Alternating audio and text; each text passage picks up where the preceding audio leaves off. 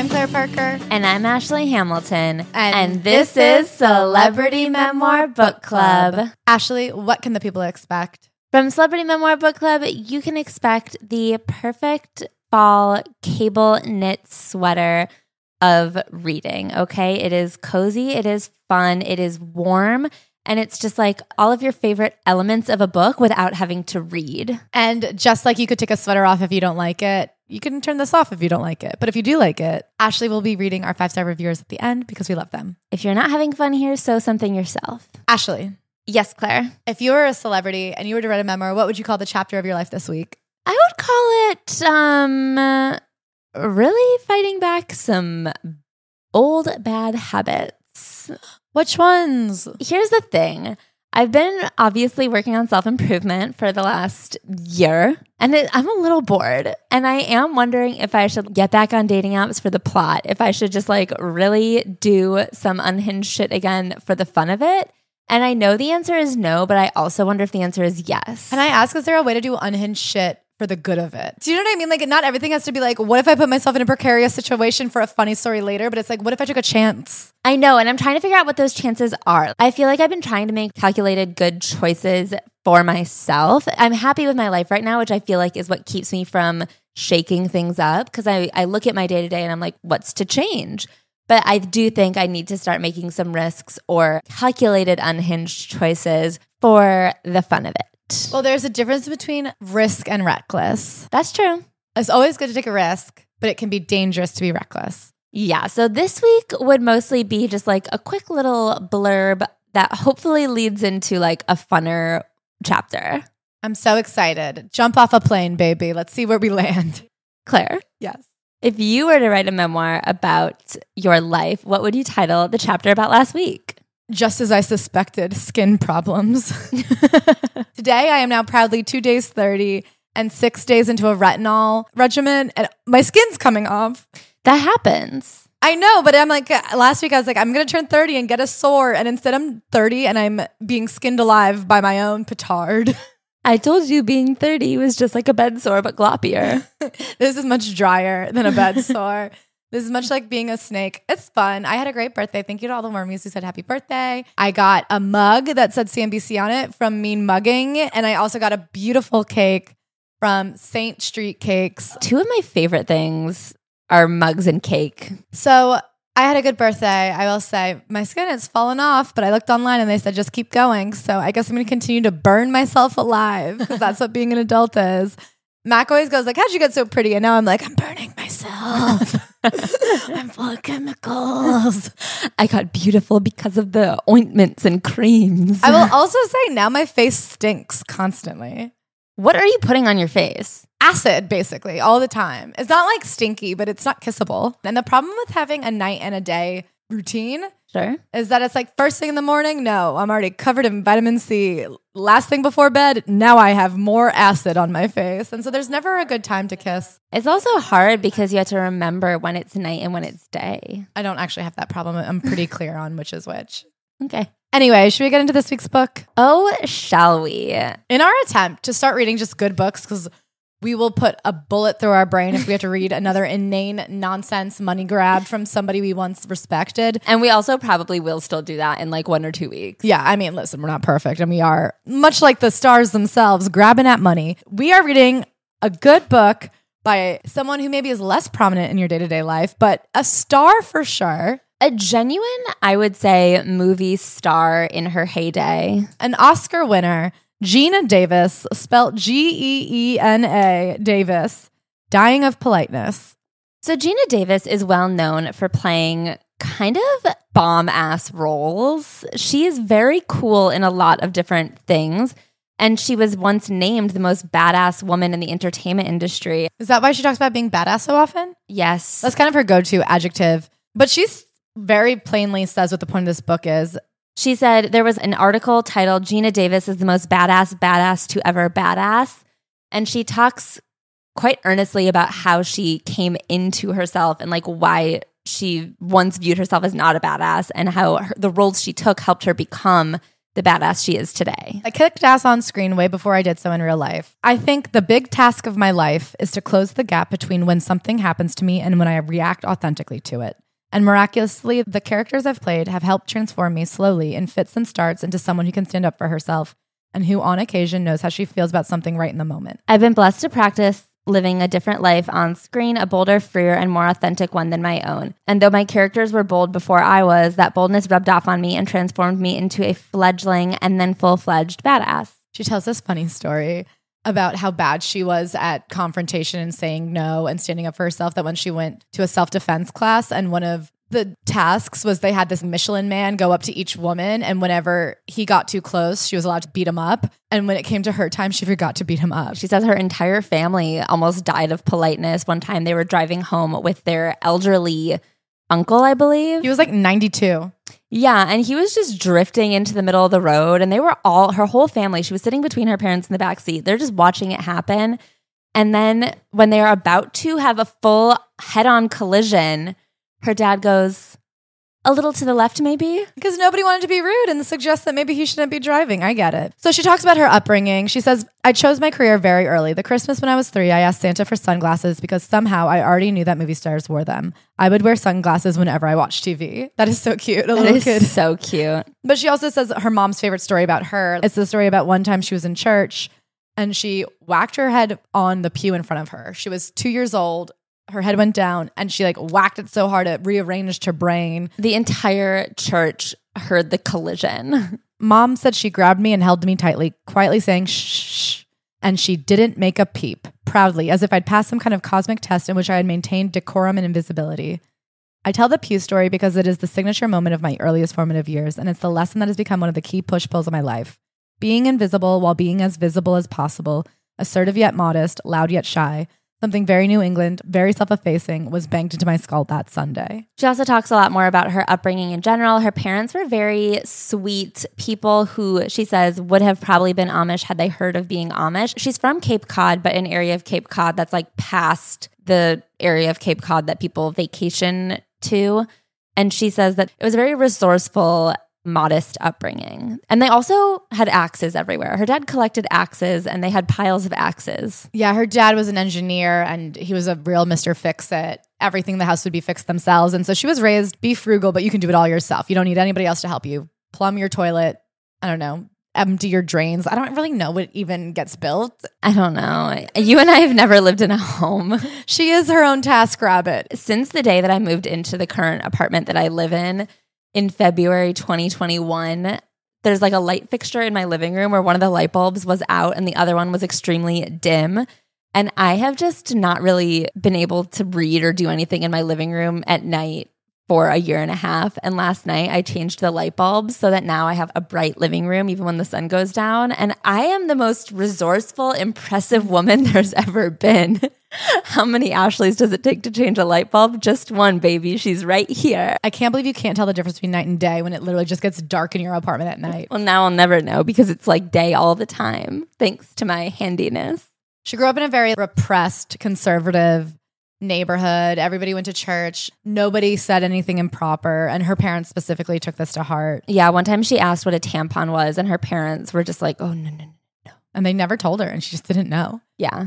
What I too often learned was that the moment when, for a change, I did something unsubconsciously, there'd be a big price to pay. So she tells story after story of just feeling like any time she rose her hand or stuck out or tried to go for it or took a leap of faith in herself, she was immediately reprimanded. She's also 6 feet tall, which I think is important to know. And I think she seems to be naturally pretty loud. She's told by her aunt that she loves and by a priest that she should fix her laugh because boys don't like it when women are loud. She's taller than everybody. The basketball team is always trying to get her to join. And she's like, please don't tell people I'm so tall. Don't look at me. If I'm in the court, people will see me. She says, my fondest wish was to take up less space in the world. And as a result, my height surely contributed to my extreme shyness. I spent an inordinate amount of time staring into the bathroom mirror, unable to recognize myself. I'd stand there and think, who is that? Who am I? I was also fixated on trying to figure out if there was anything attractive about my face. She says she remembers realizing that when she tipped her head all the way back, she looked quite pretty. And then she was like, but how am I going to get people to see me from this angle? I think we all have a photo of ourselves from being like 7 or 8 where at the time you're like, this is my most beautiful photo. Do you know who she does kind of remind me of? Who? Is Georgia Nicholson from Angus Thong. The British Wormies are going to go crazy. I know. I was just talking about this with somebody else that I have to read that book. I think it like informed my entire being. That's what I said to someone. I go, Ashley says it changed her life. I loved it so much. And she kind of reminds me of that, where she's just a sweet, well-meaning person who does crazy things, but in earnest. I love that. So she's raised to be quiet and good and sweet and helpful and very malleable. My dad's belief that I could and should do everything and anything instilled in me the sense that if a person could do it, I could do it. So she has these competing forces in her where she's like on the one hand very confident and kind of sure that she can do anything, but on the other hand thinks she shouldn't and isn't allowed. She's also very interested in why activities are split between girls and boys. She has a brother who she's very close to, and him and all his friends got these toy guns for their birthdays or something, and they would run around the neighborhood with them. So for Christmas, she asked Santa for a gun, and her parents were like, I don't know, here's $5. Santa said, go buy yourself whatever you want. She bought herself a gun and she would run around with the boys. Like there was no divide in her head. There was just this awareness that she was always doing something wrong. So she talks a lot about having a ton of anxiety growing up. She calls it the monster that was always on the horizon, waiting for her to do something wrong, and everything she did was wrong. She seems to have like a weird anxiety, one about getting poisoned, and then she's a hypochondriac. She's just very in her head and sure that everyone's judging her. And it seems like there's a lot of external validation that she is being judged. She's constantly getting admonished anytime she speaks out, but it really makes her feel like she's always in the wrong. And she's always feeling watched because in her house, there was just an enormous lack of privacy. She said that there was a closet that separated her bedroom and her parents' bedroom, and the doors were always open. The door to her bedroom was always open. She's like, it never even occurred to me that I, as a teenager now, could just shut the doors. I think that just the constant anxiety, it really drove her nuts. Also, the lack of confrontation in her household made it so that her anxiety never went checked. Her cat went missing one day, and her parents told them that it went to live with a different family. And so she spent all of her young years looking out for the cat and worried that it's not a bad family, or what if it didn't find the new family. And so she spends 5 years everywhere they go, like looking for their cat. And she's like, why didn't they just tell me the cat died? Instead of just being sad once, I spent years on edge thinking that my cat was out there and was able to be found. She also tells a story about having a paper route, and there was a man on the paper route who would invite her in, and he did molest her when she was younger. She didn't understand what was happening, and one day she asked her mom about it, and that was the one time she saw her mom confront someone. He would always give her a hug. And then he started kind of groping her with his knuckle. You know what I mean? He would like kind of like swipe his knuckle. So her clothes were always on and she had no idea what was going on. And she said she was so actually naive that she was completely unaware of the sexual undertones of the areas of her body that he was touching. And so she showed her mom one day just innocently being like, look how he hugs me. And her mom was like, what the fuck? Except not with that language. Yeah. But because her mom never explained to her what the problem was or whose fault it was, she says that she really internalized the shame. Whatever it was, I had done something horrifically inappropriate yet again. Yes, there were landmines everywhere, some so hidden that you would never see them coming. To try to ease my stress, I took up repeating the sentence over and over to myself. In 10 years, you won't even remember this. It didn't turn out to be true, but it certainly did a lot to ease my mind at the time. So she goes to high school. Again, she has one guy that asks her out on a date once, I think. She's not unpopular, but she says she's well-liked at school, but doesn't have that many friends that invite her to hang out after school. She has a single friend. But she never feels like she fits in, and she's so self-conscious that she decides the only way to survive high school is to get out. So her senior year, she signs up for a foreign exchange program. So she gets the idea because her brother had switched high schools his junior year, and in his original high school, he had been kind of made fun of, and in his new high school, he was like the cool new kid, and she was like, that's what I need, the fresh start where you can come in, no one knows who you've been, no one knows how everyone else in your old school thought about you, that they've like watched you grow up your entire life. So she decides to do the foreign exchange program, and the only option is Sweden. And without thinking about it, she just goes, okay. So she goes all the way to Sweden by herself for the entire year. She's not going to come home once. She gets to Sweden and is like, holy shit, I actually don't speak Swedish. And she's like, I can't believe everything here is in Swedish. And she starts writing home every single day being like, I've made a horrible mistake. I have to come home. What's going on? And her mom would just write back, completely ignoring her previous letter, being like, oh, Sweden sounds lovely. Here's what's happening here. And she'd be like, Mom, I don't think you're reading my letters. She's like, I'll get a job this summer. I'll pay you back every dime. What if I just make it till Christmas? You have to let me come home. And her mom would be like, so good to hear you're having a great time. Anyway, your father is working on the garden. And so she didn't get to go home and she didn't know what to do. But sure enough, she had been taking Swedish classes at night. And because she was in a full immersion program, there's Swedish everywhere and not a drop to understand. She says she becomes completely fluent in like 3 months. Yeah, like by Christmas, she was just speaking Swedish. So it does kind of go according to plan. She has a much better time at Swedish school than she did at her American high school because she is the new kid. And even though she still does her weird, eccentric things that tend to be just a misunderstanding, when she misunderstands something in Sweden, it's kind of brushed off as like that goofy American exchange student doing goofy American things, and people really like it. So she gets a super hot boyfriend. Yeah, and that's fun. And when she comes home, she's sad to leave. And she says she has a little bit of a culture shock. She's having a hard time speaking English when she gets back home. And she stayed in touch with the boy, Lars, who stayed in her town the whole time while she was gone. So years later, she's going through her parents' stuff and she finds the box of all the letters she sent home when she was in Sweden. And her mom is like, oh yeah, that was really hard for us to read how much you hated Sweden. And she's like, what was up with that? Like, why didn't you let me come home? And her mom was like, well, because Lars was staying in our town. If you had come home early, he would have thought you hated his family and we didn't want to be rude to Lars's family. And she was like, wait, so I could have come home? God forbid Lars think I had a problem with his parents. So she had always wanted to be an actress and there was just no question about it. Her parents were very supportive of her going to college. Her mom was actually quite supportive of her having a career and even putting a career above having a family and finding a husband, to the extent that she often was like, don't have kids right now, ever, soon. Don't do it. Just make your career. So she goes to Boston University. Because she asks her teacher, she's like, where do actors go? And he's like, Boston University. And she was like, done. Gonna go to Boston. So she goes to Boston University. She's in the college acting program. She's in a bunch of student productions. She does this whole thing about how at BU, you cannot be in a play until after your freshman year. And she had started off in a smaller kind of community college because she hadn't been able to apply her senior year because she'd been in Sweden. So when she transferred to BU, she was already technically a sophomore and she was frustrated that that meant she only had 2 years to be in the school plays. There's only 2 plays per semester. That only gave her a few opportunities to even be in a play. In her senior year, one of the 2 plays only had 2 characters. She goes, I was stunned. We were being robbed. I became very bold indeed and determined that we were going to organize a protest. That is, until I got cast as one of the 2 roles in the play, Jessie and the Bandit Queen. Then the fire behind my potentially super badass protest scheme kind of fizzled. Turns out, I didn't see such a big need to strive for the greater good when I was the one getting the good. So then she graduates.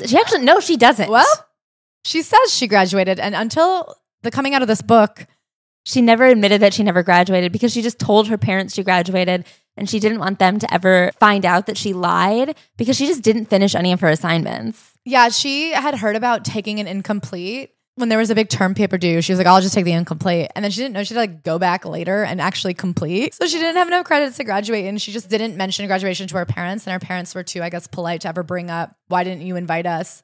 And so she's been lying in magazines and everything. Every interview she's done until this book, she said, oh yeah, I graduated from Boston University. And here's where it gets weird. So she wants to be an actress, but she has no idea how to become an actress. And for some reason, she doesn't ask anybody.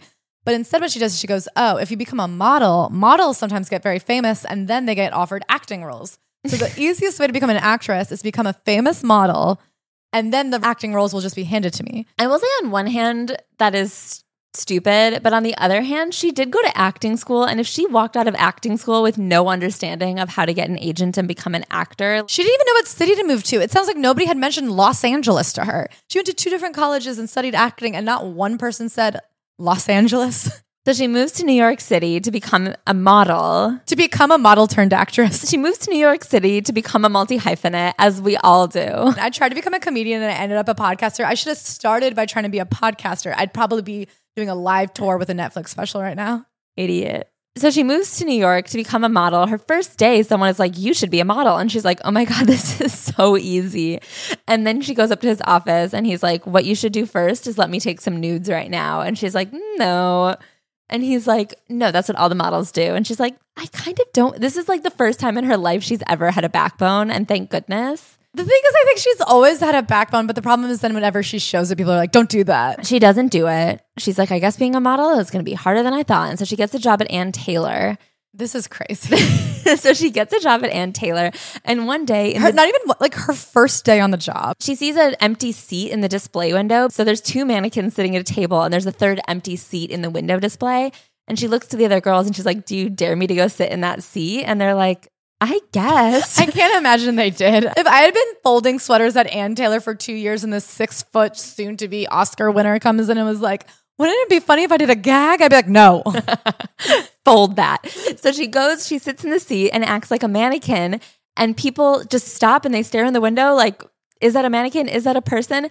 And her manager comes over and is like, what the fuck are you doing? But then the manager sees the crowd that's gathered and it's like, wait, just stay. Just stay there. So every Saturday, she's a mannequin now. And she like really commits to the bit. Anytime someone points out that she's a fake robot, she'll be like, one time they pointed out that I had hairs on my arms, so I shaved my arms. And then another time they're like, but there's no electricity. So she started wearing a plug up her butt. She ran a cord down her leg. Whatever. That's what I said. And she would like tie things around her hands so that people would be like, look, you can see that it's animatronic. And then she just got really into being the best mannequin she could be. She's like, I learned how to time it perfectly. Just when they would lose attention and leave, I would blink or move. And they would go, oh my gosh, she's alive. It's real. And then at one point, like Mrs. Ann Taylor, whoever the CEO of Ann Taylor was. Anne. Was it Ann? I think it's Anne. Came to the store and was like, wow, that's amazing what you do. You look just like an Ann Taylor woman. And she goes, thanks. I'm trying to be a model. I'd love to be in the catalog. And the lady's like, yeah, that's not how it works. We don't do that. Anyway, so in the window, a waiter from the upstairs restaurant comes and brings food as part of the gag, I guess. And then a while later, she sees him again on the stairs. And he's like, do you want to get coffee? He goes, hey, big girl, go for coffee. Was that Brooklyn? Is mean. Somebody looked at me and said, hey, big girl. I go, shut the fuck up. That's like what my brother would say to like hurt my feelings. She later became Baby Doll instead of Big Girl. His name was Richard E. Molo, an Italian-American waiter from Brooklyn. It turned out that he was very charming and incredibly smart, and I felt him to be so exotic. He was cool and older. He wore a cashmere coat and smoked cigars. I thought he was the most unique person I'd ever met, not realizing yet that there were, I don't know, thousands of Italian-American waiters from Brooklyn and New York City. She literally is just like, this is the most interesting and unique man in the world. She moves in with him pretty quickly and then marries him because she's just like panic stricken that her parents are going to find out that she lives with a man she isn't married to. They would play this game where they would call her every Saturday and be like, where's your roommate? And she'd be like, she's out. And then they'd be like, okay, well, we'll call back later. And she'd be like, she's always going to be out. She's an out girl. And they'd be like, where is she now? And then she'd be like, she's sleeping. And then she started pretending to go to church. Yeah, for some reason, she's like, I go to this church on Sundays, so don't call on Sundays. And she said it was this Swedish church she had walked by. She's like, a detail was supposed to help the lie. And then one day my mom was like, hey, where were you this morning? And I was like, church, Swedish church. And her mom goes, I called the church. They've never heard of you. And he was like, dun, dun, dun. She's like, I'm getting married. They get married. It's great. It's not great. The day of, he like loses all her luggage. She leaves it outside on the sidewalk, outside a bar. When I realized this all the way back in New York, I'm ashamed to admit I said, if I had a knife right now, I'd stab you in the heart. Happy marriage.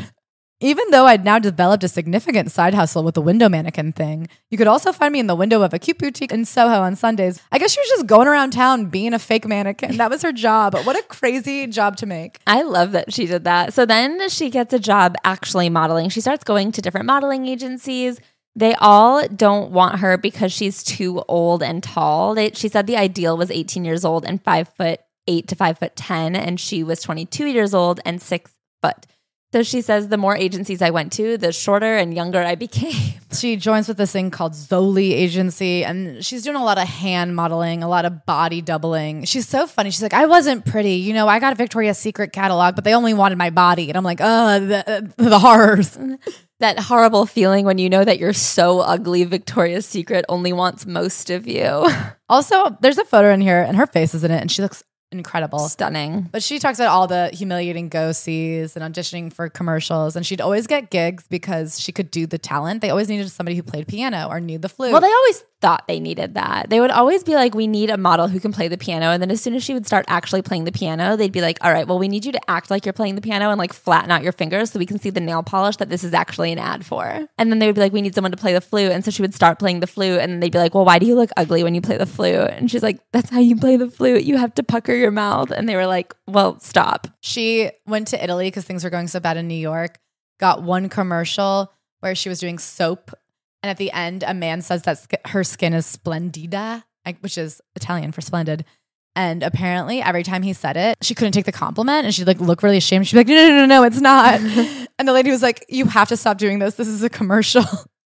You can't be modest in a commercial. And they just took her off the commercial. She gets one big job and it's for Italian Vogue. She's going to do watches for them. She's going to be a hand model for Italian Vogue. And she goes and her nails are too long. So they have the manicurist cut down her fingernails, but then the manicurist makes her nails too short. So now they're like, well, now you're unshootable. We can only literally use your wrist. So she does an 8-page wrist spread for Vogue magazine. And when she comes back, she tells everyone that she has an 8-page Vogue spread coming out. And she like dines out on that for a while. She says she keeps getting other roles because everyone's like, oh, you're in Vogue soon. And she's like, soon. Later though. It'll be here soon. Whenever anybody was like, when's that coming out? She'd be like, Europe. They are laissez-faire.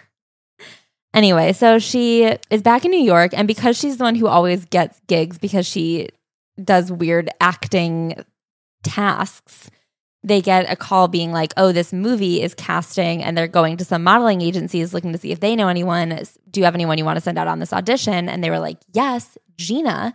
So they send her out on this audition. She gets the role. The first acting audition of her life. She didn't have an acting agent. The job was Tootsie, a movie with Dustin Hoffman, directed by Sidney Poitier. No? Sydney Pollack.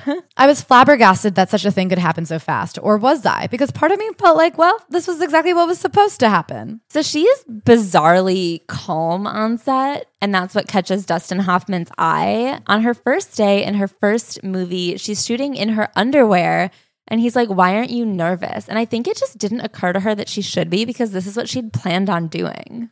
She's so funny because she doesn't know anything. I call it the Bella Twins effect.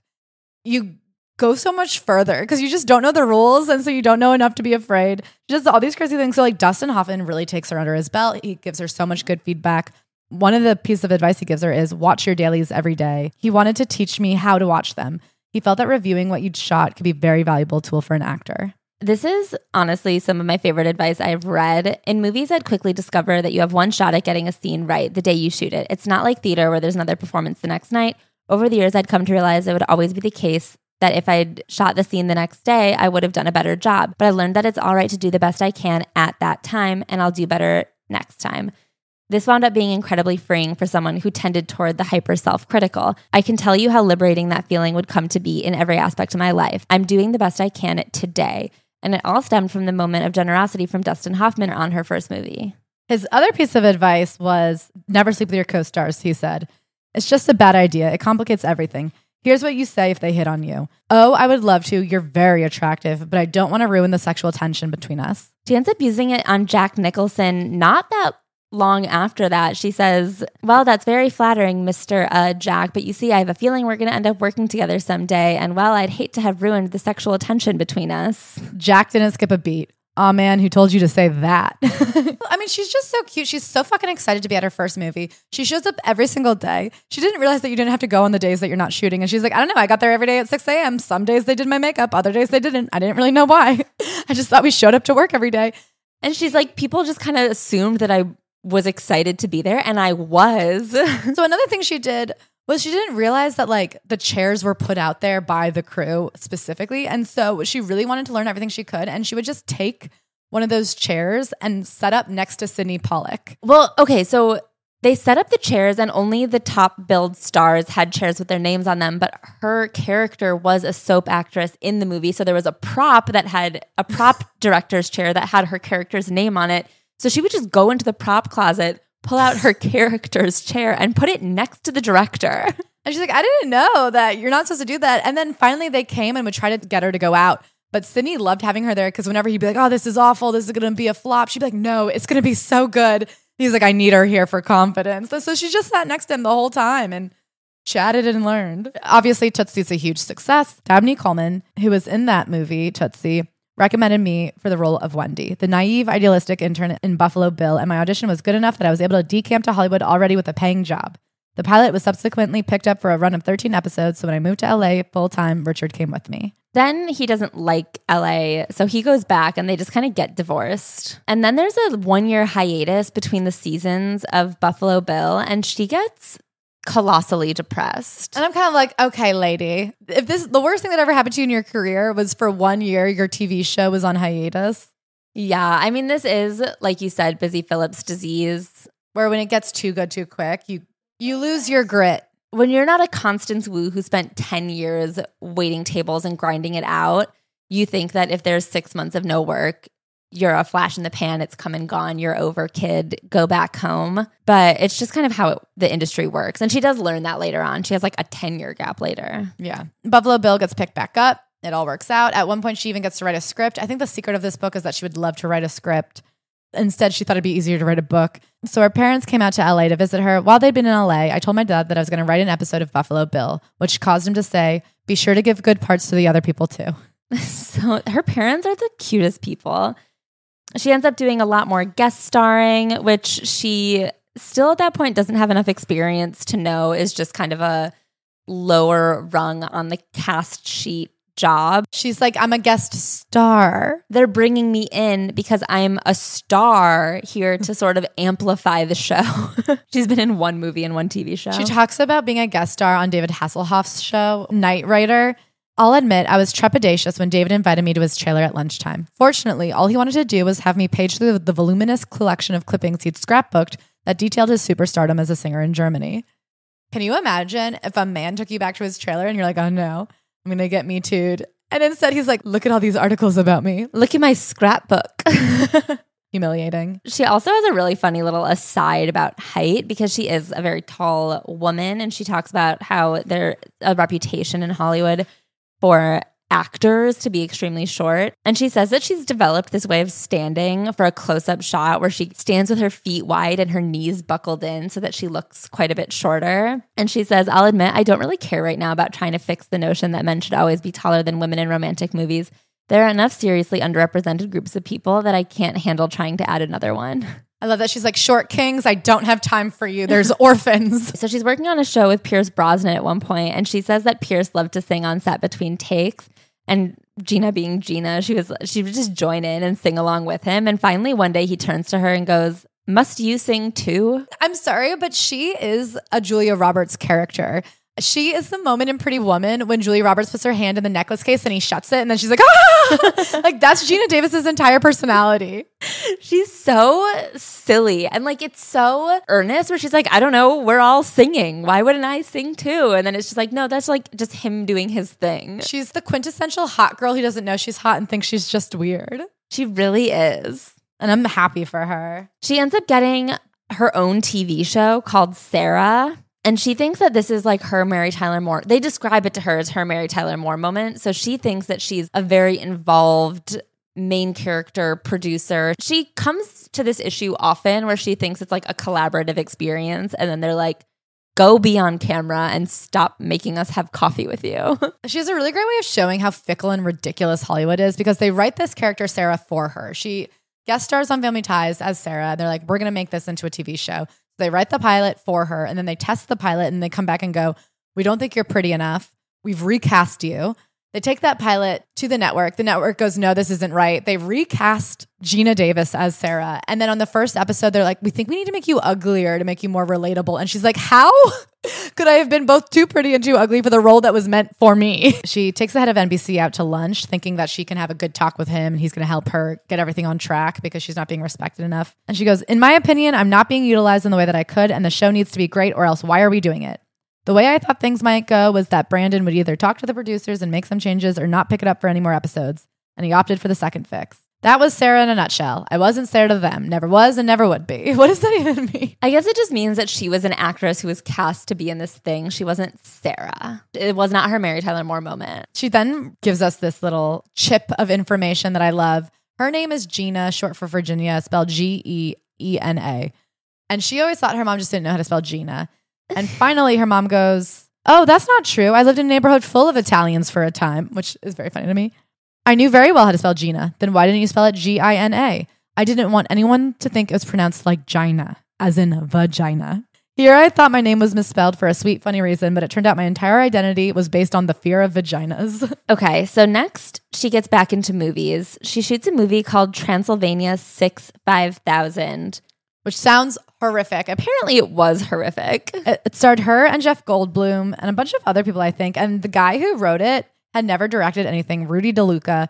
And she really describes one of the worst experiences on set. First of all, he's the first person who ever sexually harassed her. The story is that when she went into audition, there's a scene in the movie where she sits on a man's lap and pushes her bosoms in his face. And the director's like, well, you need to do that to me to show it. And she's like, no. And he's like, you have to. And there's another man in the room. And that guy's kind of like, well, what are you going to do? And so she does it. And she's like, I regretted immediately doing it. And I promised I would never do it again. This would be the first in a series of such incidents in my career that made me realize the mistreatment of female actors was everywhere and plentiful and so disheartening. It left me with a shame and humiliation that was hard to get past and made me realize how vulnerable I really was. The number of times over the years where I'd be in the position of didn't want to do it, got bullied into it anyways, would become staggering. Becoming my authentic self and protecting that person was hardly a linear endeavor. As with many things in life, it tended to be 2 steps forward, 1 back.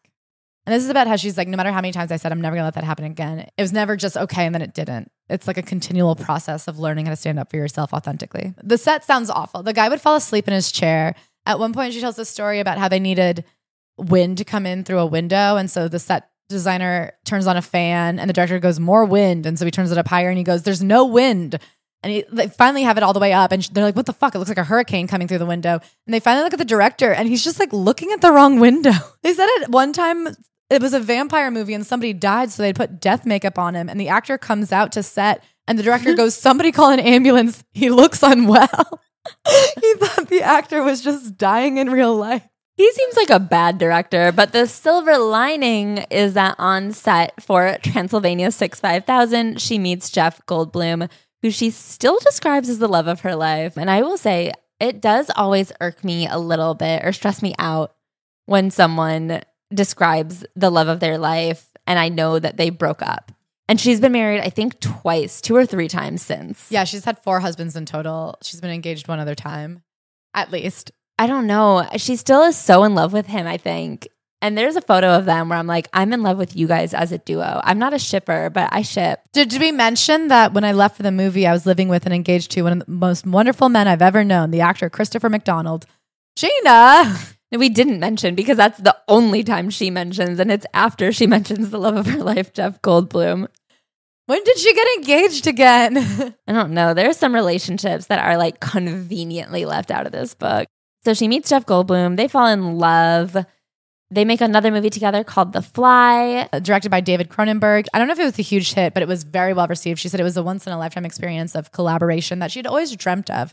The 3 of them really went in hard on it together. Yeah, and you know the line, be afraid, be very afraid? That was Gina Davis in The Fly. She also has this thing where she's obsessed with creating sequels for the movies she's been in. So she writes out an entire plot for the sequel of what The Fly could be. And she's like, hey, studios, if you're interested. And I really think she means it. I think she kind of was like, maybe somebody from a network will read this. I hope they do. Oh my God, another thing that we forgot to say earlier is this part when after she's in Tootsie, one of her friends is talking to her mom back in their hometown. His friend is like, can you believe that Gina made it as an actress? And her mom goes, well, she studied acting in college. Like her parents didn't even know that there was a chance this couldn't work out. They thought it was just like if you went to school for engineering, you'd become an engineer. You went to school for acting, you become an actor. That's what she studied to do.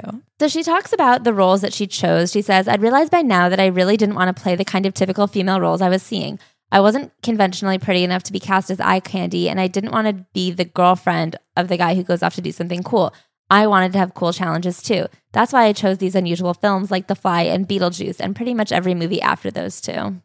So next she does Beetlejuice. I'm sure you guys have heard of it. The funny story here is that she goes up to Tim Burton and says, I just want you to know I get this movie. I really get it, I said. Later, he would tell me that one of the reasons he cast me was because he wasn't sure he really got the movie. And so it might be handy to have someone around who was very sure that they knew what they were talking about. I just like can picture her that she shows up and is so emphatic. And it's funny because this whole book is about how shy she is. And I do believe that she's constantly filled with anxiety and regret. And it's like, I shouldn't have done that. I'm not supposed to do that. But like her true nature is showing up and being like, I get this movie. You have to cast me in it. Like, I understand it. We get it. Her true nature is to just come at everything with her full self. Just the fact that she went into the Sarah writer's room and she's like, hey guys, I can't wait to meet you. Let's sit down and brainstorm. And it didn't even occur to her that they did not want her to do that. So she talks more about the types of roles she plays. She says, I'd gotten quite good at picking the parts I wanted to play. And of course, you can only pick from the roles you're offered. But I was having a terrific time with all the colorful characters. But often the most enthusiastic offers were for quite bland, one-dimensional characters. Why were they so often thinking of me for these roles? I eventually figured out why. People were assuming that the characters I was playing were colorful because I made them colorful. Therefore, if they cast me in a boring one-dimensional female role in their movie, I would be able to just magically make the part interesting. But I couldn't. It had to be in the script already. I was just good at choosing colorful parts. So here she like deflects and also reclaims credit. I can't decide how I feel about her thought process here because I think on one hand, give yourself more credit. You are good at acting, obviously. You're an Oscar winner, for Christ's sakes.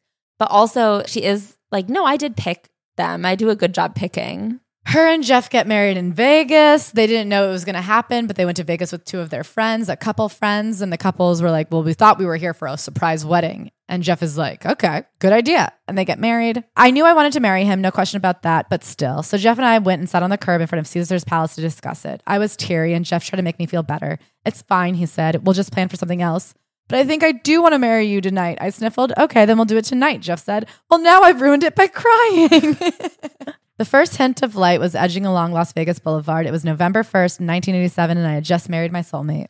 The Beetlejuice is a huge hit. She's on a roll. Next, she's in Earth Girls Are Easy, which was a movie with Jeff, her husband, Goldblum, Jim Carrey, and Damon Wayans. She says it was a really fun time on set, but at one point the director took her aside and was like, could you be funnier? And she's like, I don't think I could be. So I had my friend come watch me on set, and my friend was like, you seemed funny to me. And she decides, I'm not going to change the way I'm acting. I'm just going to keep doing what I'm doing because I'm pretty sure I'm doing it right. 3 days later, with me not having changed a thing in my approach to the character, Julian took me aside once again. I don't know what you're doing different, he said, but everyone is thrilled. It's terrific. They say it's so much funnier. So there was this book that she'd read a while ago called The Accidental Tourist that she became obsessed with. And she reached out to her agent, to everyone she knew, to be like, how do you buy the rights to a book? And they were like, okay, here's how you do it. So she reached out to try and buy the rights to this book. And they were like, those rights are long sold.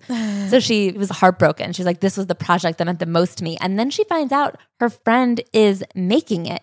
So she decides to pitch herself at dinner to be the star of this movie. So she really wrestles back and forth with this. She says, I was sick just thinking about it.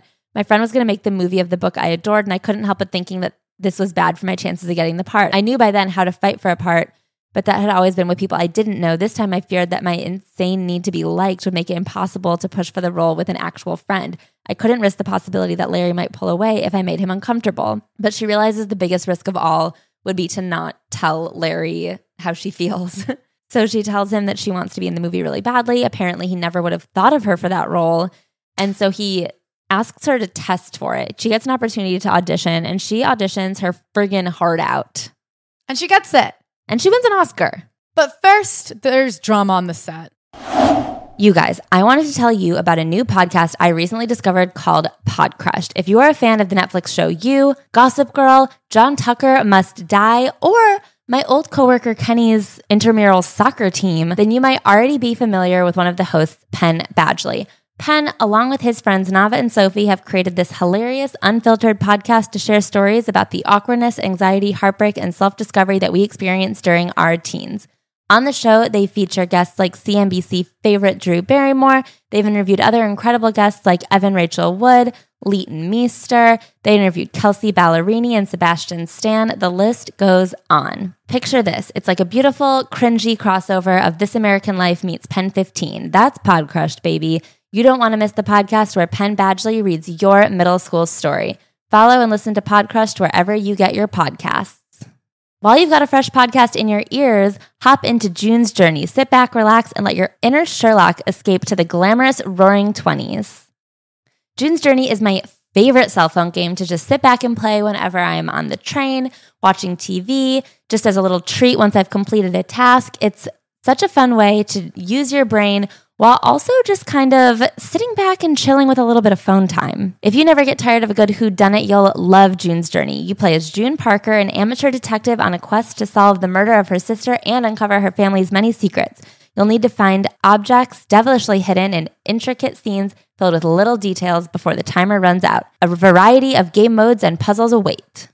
June's Journey has tons of unique features to keep you entertained. Chat and play with or against players when you join the Detective Club. You'll even get the chance to play in a detective league to put your skills to the test. You can also let your imagination run wild by decorating and structuring your island to your own taste. There's a detective in all of us. Find your inner detective and download June's Journey today. Available on Android and iOS mobile devices, as well as on PC through Facebook Games. She hires this personal acting coach, Roy London, who was recommended by Dustin Hoffman. And he comes in and he's basically her therapist. He never has her act out the character, but he has her do notes and pages of studying. And he really helps her see it differently. And he comes in and he's like, have you thought about it this way? But more than anything, he helps her deal with her co-star, William Hurt. So William Hurt is a big old douchebag who takes his shit very seriously and is known to want to fuck with his co-stars by kind of like not letting them in. He's very cold. He's very brusque. He like won't act back at you. Like if he's not in the shot, he's not going to give you shit. He seems horrible. For example, when Bill entered the makeup trailer in the morning, if someone said, good morning, Bill, his answer might be, good. Bill was chatting with me about how great the script was, and he was eloquently describing how delicate, how ethereal, and fragile the foundation was upon which the story was built.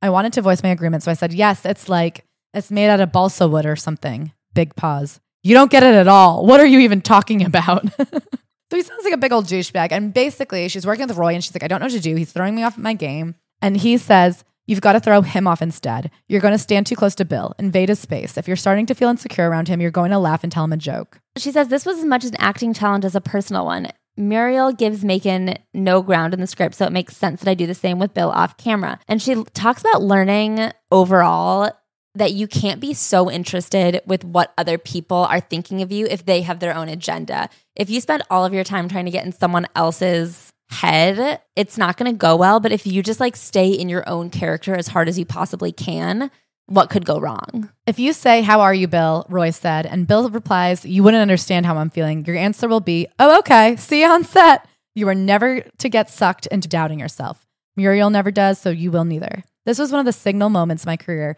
in which a role I was playing was leading me to personal growth in my off-screen life.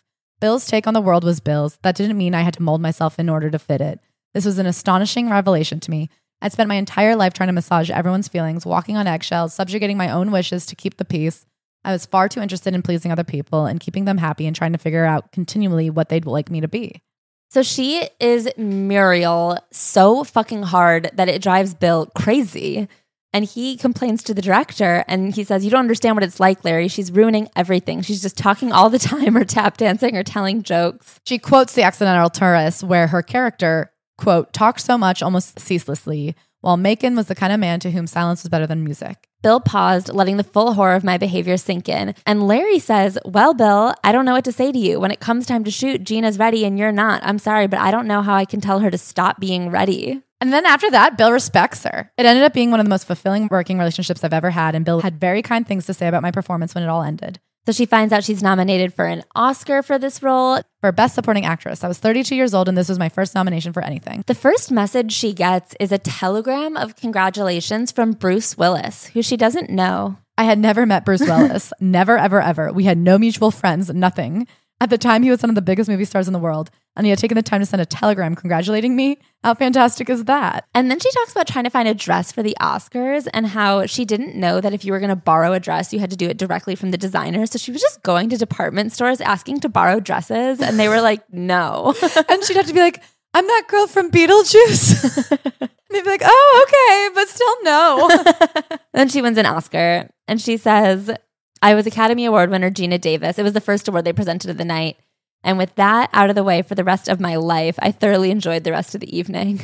And then it's so cute. The day after she wins an Oscar, her mom still teaches at a school, and they have a Oscar ceremony at her school, and they present her mom with the Best Mother of an Oscar Winner award. That's really cute. I love her family. And then she gets into the pull quote of the whole frickin' book. Me and Ash are going to start doing a special series of how fucking annoying entertainment writing has become. The way I don't even want to say has become. I guess has always been, but now we know the truth. They just always pull the most irrelevant part of a memoir. And having read all of these memoirs, I'm like, if you're going to steal our clicks, at least say something interesting. So we get to the Bill Murray stuff.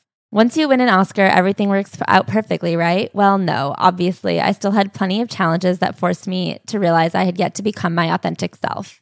In 1989, I made a movie called Quick Change, directed by Howard Franklin and Bill Murray, who also starred in it. So she shows up for a meeting with them to see if she is the right person for this part. And the meeting takes place in a hotel suite. And as soon as I walked in the door, before I could even meet the other people in the room, Bill Murray came up to me excitedly and said, "Have you ever tried the thumper?" It's like this massage device that they have set up on the bed, and he insists that she try it out, and she doesn't want to. She keeps politely saying no. Bill Murray wouldn't have it. He insisted, still smiling and exciting, that I lie on the bed and experience this strange kind of massage device. Pretty quickly, it was clear that this was a non-negotiable thing. I said no multiple times, but he wouldn't relent. I would have had to yell at him and cause a scene if I was to get him to give up trying to force me to do it. The other men in the room did nothing to make it stop. I realized with a profound sadness that I didn't yet have the ability to withstand this onslaught or to simply walk out. I ended up sort of perching across the corner of the bed while Murray placed the thing on my back for a total of about 2 seconds. Strangely, he never asked anything about if I'd liked it after that. She finds out that he asked her to do it to find out if she was going to be easy to work with, to be compliant. I had just won the Oscar, and Murray thought I might have gotten a swelled head from that. So then the next story is about her in the makeup trailer. They come in, they're like, "Are you ready?" And she's like, "I need 2 minutes because the wardrobe's still bringing me a belt." They're like, "Sounds good. Come out when you're ready." Mere seconds went by before the affable, everybody loves him, Bill Murray came raging into the trailer, violently banging the door open. "What the fuck are you doing?" he bellowed. "Are you fucking kidding me? Get the fuck out there." He starts flipping out. He insists she get out there right away. And she says, "There were easily more than 300 people there, and Murray was still screaming at me for all to see and hear." "Stand there," Murray shouted, pointing at the piece of tape on the asphalt, and then still shouting, "Roll it." The funny undercut of this scene is that in the movie, he's dressed in a giant clown outfit with clown makeup. So this whole time he's like wearing clown clothes and screaming at her and being a huge asshole. She says, "I would later find out that the screaming performance was all to make sure I knew my place." And she talks about why she's telling this story and the fact that later she and Bill were promoting the movie and he would act so flirty with her. He would act like we're best friends, we're best palios, me and my gal Gina. And she says that essentially the reason she's telling this story is, like so many women in a situation like that, I didn't know how to avoid being treated that way. I shut up and played along. So this is essentially a story about how, as she developed in her badassery, there were steps forward and steps back. And this, to her, the way she handled Bill Murray was a huge step back in her developing her own voice as a woman and feeling strong in her voice as a woman. And this book is a lot about women finding their voice in Hollywood in an industry that doesn't want to hear from them. And the pull quote that got pulled is a quote centering Bill Murray. I'm sorry, if you read 10 pages of this book, what the fuck? Why would you do that? Yeah, I also really respect that she's like, "Listen, I had won an Oscar and I still didn't know that I was allowed to walk out of a meeting, or I still didn't feel comfortable walking out of a meeting." I think that's very relatable. And especially because women's voices are like higher in tone compared to men's voices. If a woman wants to stand out over a man, it does require yelling if a man is being persistent. And if a woman yells, it's so severe and you don't want to be that person. And it's so stressful to stand up for yourself. And she didn't. And still the story being told is about how Bill Murray's an asshole. And it's like, he is, but that's not the point. But then 1 year later, I met my Louise in the form of Susan Sarandon, and everything changed. So this is all about Thelma and Louise, and I'll be honest, it almost brought tears to my eyes. I loved reading about it so much. It's not overstating it to say that Susan Sarandon has changed my life more than anyone I've ever known. So I'm excited to get into this. I've never seen Thelma and Louise. I haven't either. We're going to do a Gina Davis movie night where we do Thelma and Louise. We'll do A League of One's Own. A League of Their Own. Whatever. We'll get into that next. That's a cross of A Room of One's Own, which is thematically quite similar. Sure. And so in that sense, it's all the same. A movie night of one's own. We'll talk about it on the Patreon. So she talks about how Thelma and Louise came to be, the way that the writer got inspired. The writer had actually been mugged twice, once with Larry David. And she decided to write a story about women on a crime spree. The original casting of Thelma and Louise was Holly Hunter and Frances McDormand. That would have been a banger of a film. Then they had Jodie Foster and Michelle Pfeiffer, also a banger of a film. Later, Goldie Hawn and Meryl Streep were in talks to play Thelma and Louise. That is a banger of a film. Ridley Scott is directing it, and she manages to get in for a conversation. And by manages, she had been throwing herself with all of her might at this. She said that she had her agent call every single week for a year to be like, "Hey, I'm still available. If you're still working on this one, I got a gal." And luckily it worked. And so she goes in to meet with him to like do this all out full court push about why she should be Louise. Roy, her acting coach, had worked with her, and they had decided that Louise is the role for her. She had matured. She was ready to play Louise and not Thelma. I laid out my stored up, passionate arguments for why I absolutely had to be in the movie playing Louise. Ridley listened thoughtfully, then sat back in his chair. In other words, he said, "You wouldn't play Thelma?" I had to think quick. Had I just argued myself out of this film by passionately advocating for the wrong role?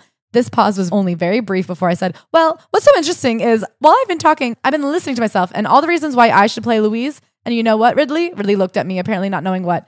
It just doesn't sound right, I said.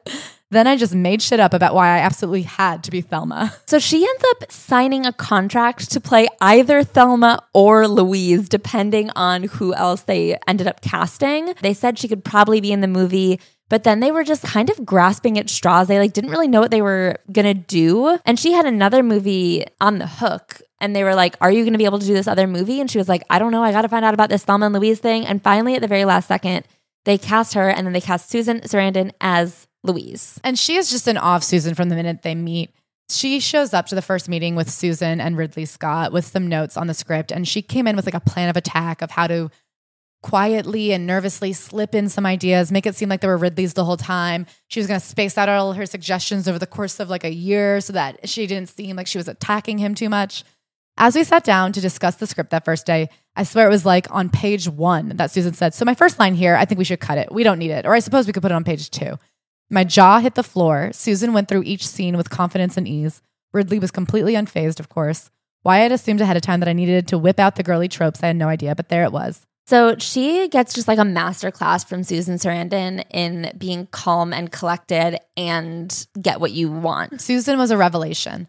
Somehow I'd reached my mid-30s without being able to speak up for myself, even when I was one of the leads in a movie about strong women. Clearly something was up, and this was going to be a whole new experience for me. But now the movie needed the rest of the cast, and I was bold enough to make my suggestion. She suggested her ex-fiance, Christopher McDonald, who she had dumped, for Jeff Goldblum. She sees 4 of the options for the male character, and she's like, we have to go with that one. That one was, of course, Brad Pitt. She then, a while later, was sitting on a plane next to George Clooney, and he goes, I hate that Brad Pitt. And she goes, no, isn't he your best friend? And she goes, no, I hate him. He got Thelma and Louise, and I didn't. And she's like, did you want to be in Thelma and Louise? And he's like, don't you remember when I auditioned with you? It turns out the other 3 options for Brad Pitt's role were George Clooney, Mark Ruffalo, and Grant Show. I don't know who Grant is. No, me either, but I know the other 2. And she goes, oh yes, you were so good. She tells a story about how one day Ridley caught up with me and said, hey Gina, you know that scene this afternoon when you and Susan are driving the car and you both are feeling so great, so free? What if you were to sit up on the back of a car seat and just take off your shirt? Which is such a man thing. I love it. Man's like, what does a woman do when she's happy and free? She stands up in a car and shows her tits to everyone. To the wind. That's what women do when they're feeling good. She's like, how can I just kind of make him forget he said that? She goes to Susan and is like, Susan, I'm not sure what to do about this. And Susan is in the middle of eating, puts her utensils down, walks up to Ridley and says, Gina's not taking her top off. And then she calmly turned around and sauntered back, sat down, took up her knife and fork, and dug back into her lunch. Every day was like that, a kind of reprogramming for me. Just to observe Susan moving through the world was like learning a new language or something.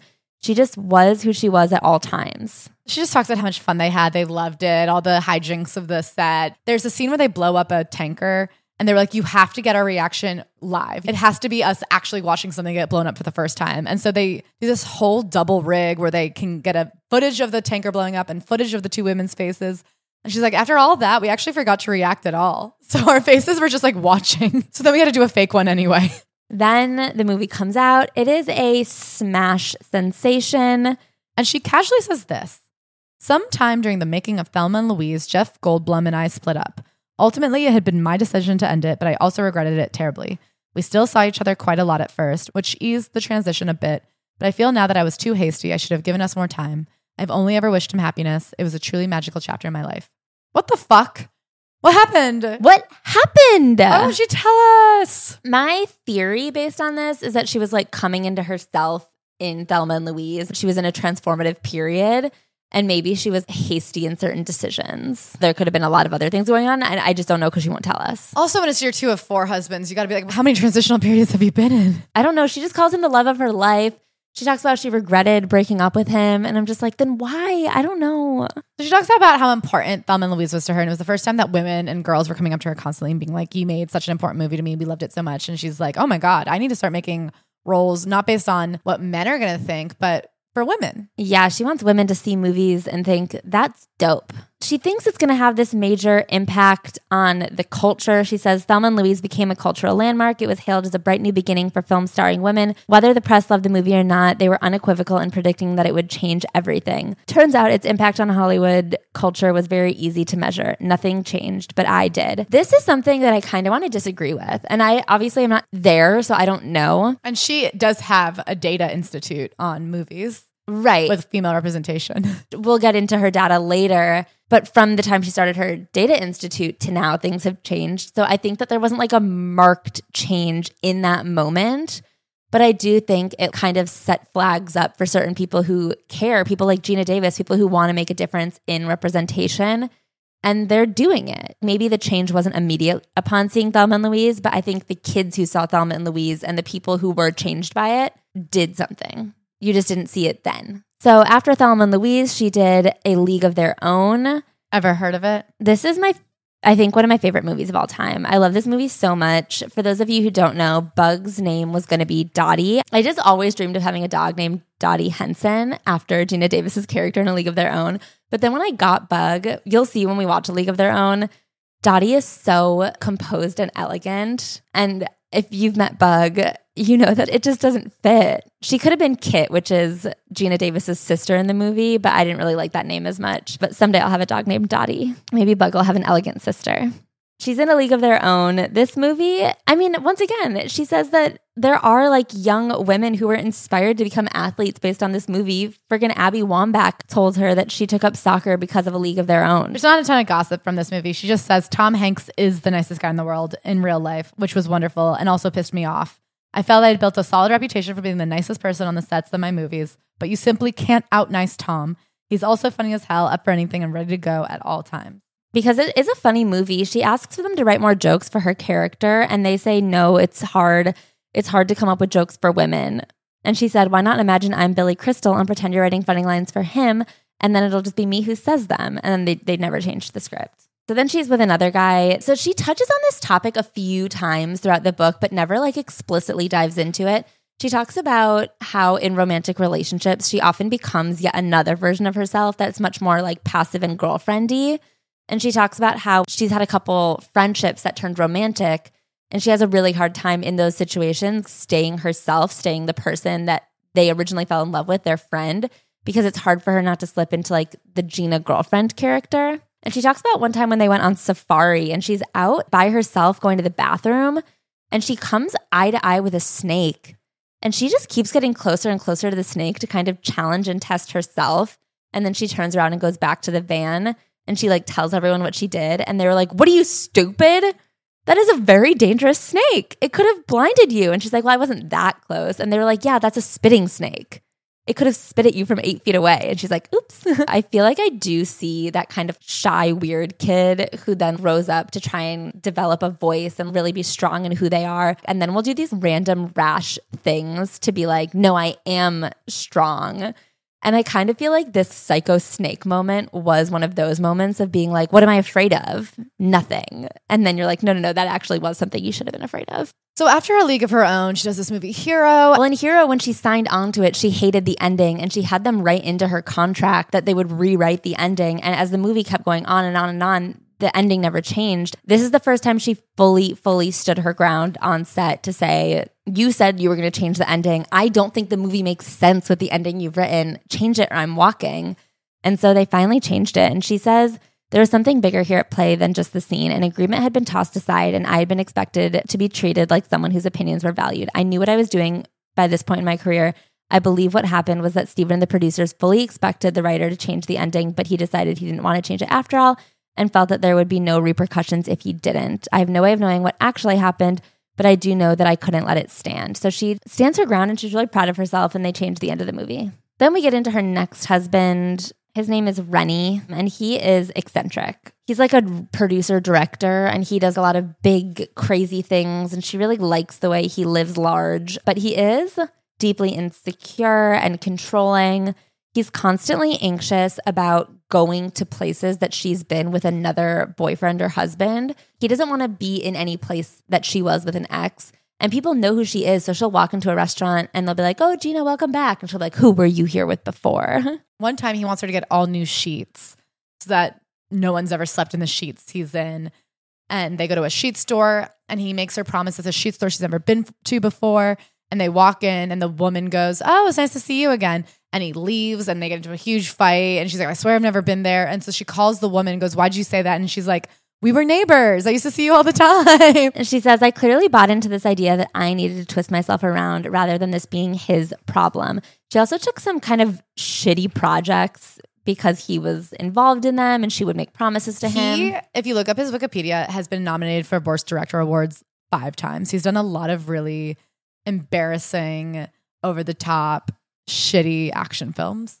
But she stars in one of them. It's called Cutthroat Island. She says it's the only time I've signed on to a project reluctantly. They were going to pay her $8 million. It was like the most a female actor had ever been paid before. All the money that they gave to her to get her to do it was taken out of his pocket. The implication in this chapter, although it's not said outright, is that she did 2 or 3 movies with him and she forewent a lot of actually good movies in order to make him happy. The only movie that seemed to be a little bit okay is The Long Kiss Goodnight. But mostly they were awful. I mean, Cutthroat was panned. Yeah, she did get a donkey with him though, named Donkey Hody. He was super famous in Finland. It was the one time in her life that she lived like a real Hollywood lifestyle. They got some giant mansion in Santa Barbara and they were always helicoptering around. And she said in Finland he was a mega star, so they would go there and be treated like kings and queens.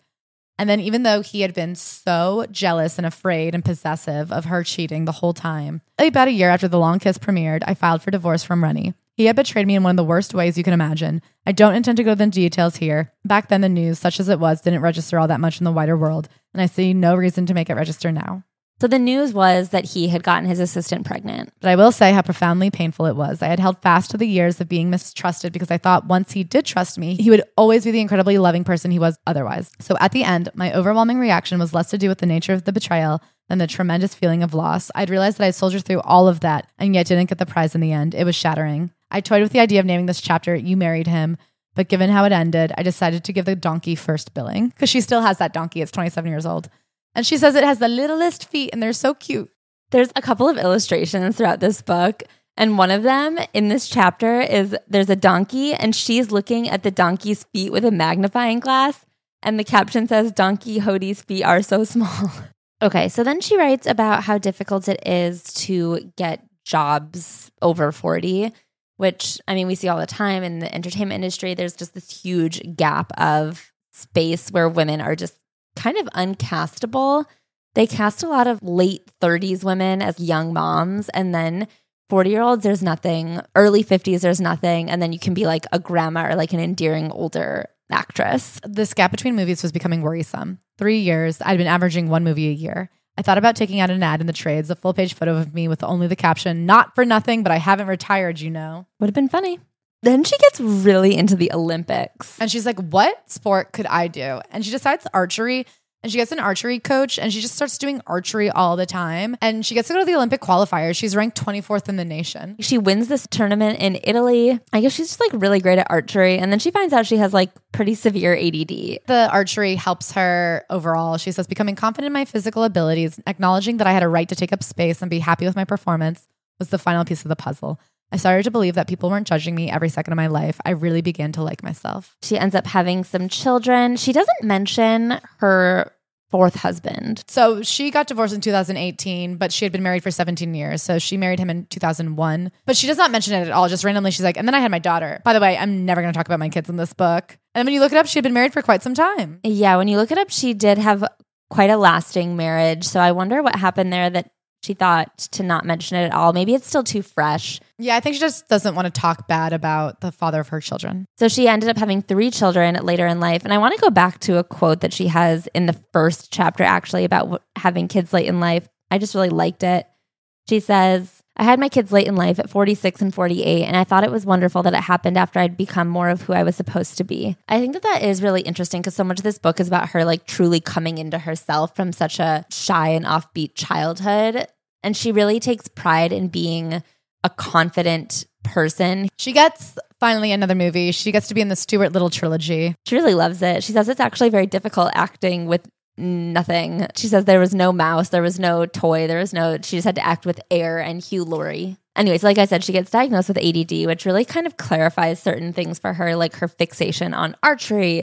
She also at one point got really into pumpkin carving, the way she just kind of like set her mind to learning Swedish and did, but she like couldn't finish her homework ever. So that was very clarifying with the way she kind of reframes the way she goes after certain things. She also, with her children, was watching a lot more children's television, and it really dawned on her how unequal boys and girls are represented on TV. And so she sets out to create this entire research project. She does like a 2-year-long research project to analyze male and female characters on television and in kids' movies, and finds out that it is severely unequal. They present to all the major studios. They go to Disney, they go to Pixar, they go everywhere. And they say, like, look at the lack of equality here, look at the lack of representation. And most of them, except one studio that she doesn't name, say, like, wow, looking at the numbers in front of me, we've got to do better. The great thing is my plan is working. The data really was the magic key to the making change. In the fall of 2019, something historic happened. For the first time, female leads and co-leads in family films reached gender parity. In early 2020, our research found that the same has happened in television for kids. And in 2021, gender parity for minor and secondary female characters in popular television programming was achieved for the first time in history. I'm happy to report that the Gina Davis Institute on Gender in Media has become the go-to resource for research and insights into on-screen bias in global family entertainment and media, be it biases of gender identity, race, ethnicity, LGBTQIA+, body size, age, or people with disabilities. And I was honored to receive a second Academy Award in 2019, the Jean Hersholt Humanitarian Award for the work I had been doing. I love reading about how passionate she is about it. I feel like most books have like a second to last chapter about their like random businesses. And I kind of love that her random business is equality on television. She then has this really weird part about, she was in this show called Commander in Chief where she plays the president. And listen, I really love Gina Davis. And I really think what she did was great. I think it is important to show young children gender equality. I feel like she's like, if I'm the president on TV, then people will be the president in real life. I'm like, okay. She really is punched in the gut by the cancellation of this show. She had said she would never want to do an hour-long drama. When she found out she'd be the president of the United States, she was like, I'll do it. I don't need to read anything. There were a lot of issues behind the scenes. The creator got fired and they ended up hiring a new creator, Stephen Bochco, who's like famous for just churning out crap. She goes on to say that the way that she comforts herself over the cancellation of Commander-in-Chief is that there are parallel universes. And in these parallel universes, I'm not Gina Prime, the one all other Ginas are a copy of, because surely the main Gina, the real Gina, would not have had her show canceled. Gina Prime's Commander-in-Chief ran for 8 seasons. It changed everything, and women got elected to the presidency.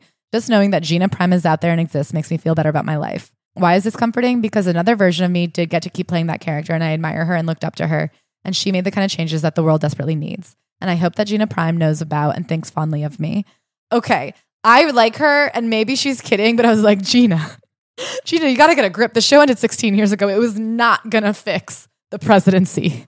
I think it lasted 1 season. Gina, 2006 was a really long time ago, and that's what you're hoping for in an alternate universe? You're like, the best version of me in the entire universe got to keep being on TV for 6 more seasons. Oh, sweet Gina. Then she writes really beautifully about the passing of her parents. Her mom suffered from Alzheimer's before she ended up losing her life. And she writes really sweetly about her mom's last few years and the way her dad cared for her. Her dad lived and stayed strong until about 95. And then the last 2 months of his life, he declined pretty quickly. And she would spend a lot of time with both of them at the end of their lives. Nowadays, I very much feel in charge of my own destiny, ready to take on the world. But if what I've written here has led you to believe that I've become a certifiable full-time badass, don't be fooled. It's still very possible I may yet die of politeness. She also, towards the end, tells a story about an inappropriate moment on set at Commander-in-Chief where she, in the moment, says that was pretty inappropriate. And she really takes the time to acknowledge within herself, it's such a small incident, but I can tell you how rewarding that moment was to know what to say with no pause, to think about how to say it, or even if I should. It still stands out in my mind because it was a time when I really felt how empowering it can be to live authentically. She was able to have an authentic response in the moment. I wasn't able to change the world before my daughter grew up, though she's amazing and powerful and gloriously self-possessed anyway. But my fond hope is that one day she will be able to say to her daughter, should she be so blessed, once upon a time, women and girls were thought to be less important than men and boys. And my granddaughter will turn to her with an incredulous look and laugh and say, Mom, are you making this up? And that has been the journey of her life. Ashley, final thoughts? I love Gina Davis. She is tall and she is silly. That's two of my favorite qualities in any people in the world. Yeah, I really like this book. I wouldn't say it was a top 5 book for me overall. It was not groundbreaking, but at no point did I think, damn, I wish I wasn't reading this book. No, and I really liked it. It reads quick. It's a real quick read. It's funny. It's cute, especially retelling it now. I was like, oh, there are so many like funny little moments. I think there is a message to this book. She had a story to tell and she had a point of why she was telling it. And she wrote towards that point, and you feel inspired and you feel excited and you feel proud of her. And she had a life worth memoiring. She's been around for a really long time. She's seen many phases of Hollywood. I think that the fact that her life's mission has to become true to herself is a really wonderful life's mission. So Gina Davis, Dying of Politeness, we recommend it. You guys, this week on the Patreon, we are going to be, obviously, as we just said, we're doing a Gina Davis marathon. Ashley is going to talk about Joe Blow's book. What's his name? Joe Troman. She's going to talk about that book. Save it for the Patreon. I see her gearing up. Save it for the Patreon. You guys are going to find all out of the hot gossip du jour. We don't know what it is because it's a week away. And we like to keep it so fresh. We want it to be du jour. I want to burn my tongue on some fucking hot tea. We can't tell you what's going to be on the menu for next week because we have to see what's fresh at the farmer's market. In other news, please come to the Boston show. If you haven't bought tickets yet, I think it's this Thursday. Oh my God, yes. It's the day after tomorrow. So if you haven't bought tickets yet, now's the time to do it. Oh, and I meant to say, if you guys like the merch that is currently for sale, you have to buy it now because it is about to go away. And there's going to be some really fresh, gorgeous stuff coming your way. But we're kind of changing. Yeah. We're changing our merch situation. The new stuff is going to be gorgeous. But if you like the old stuff, last call. Love you guys. And Ashley. Yes, Claire. Who do we frickin' love the most? Thank you so much to our 5-star reviewers. Thank you so much to Chicagoland Candy. Oh my God, my favorite flavor. Thank you, M. Hunter 1992. I would love to go hunting with you sometime. Thank you, Brendeezy D123. Keep it sleazy. Thank you, Coop 2314567 Oh my God, I would never fly the coop if you were the keeper. Thank you, Andy _96. I appreciate you 96 1,000 times. Thank you, a rant. You can rant any day. Thank you, Lulu John 20. Your leggings are second to none. Thank you, Be Better Bree 33. Don't be better. Just be who you are right now. That's the best Brie I know. Thank you, Yay FFGDBFHK. Yay for getting all those letters in at once. Thank you, Court LF. Let me know when you want to meet up for some tennis. Thank you, MMay444. May I just say thank you so much. Thank you, Cindy LG8. My favorite new cell phone model. Is that a thing? Anyway, thank you, SMK89. Shake my kicks. Back at ya. Thanks, everybody loves Raven. Everybody does love Raven. Thank you so much. And that is all for this week. Thank you guys so much. I love you.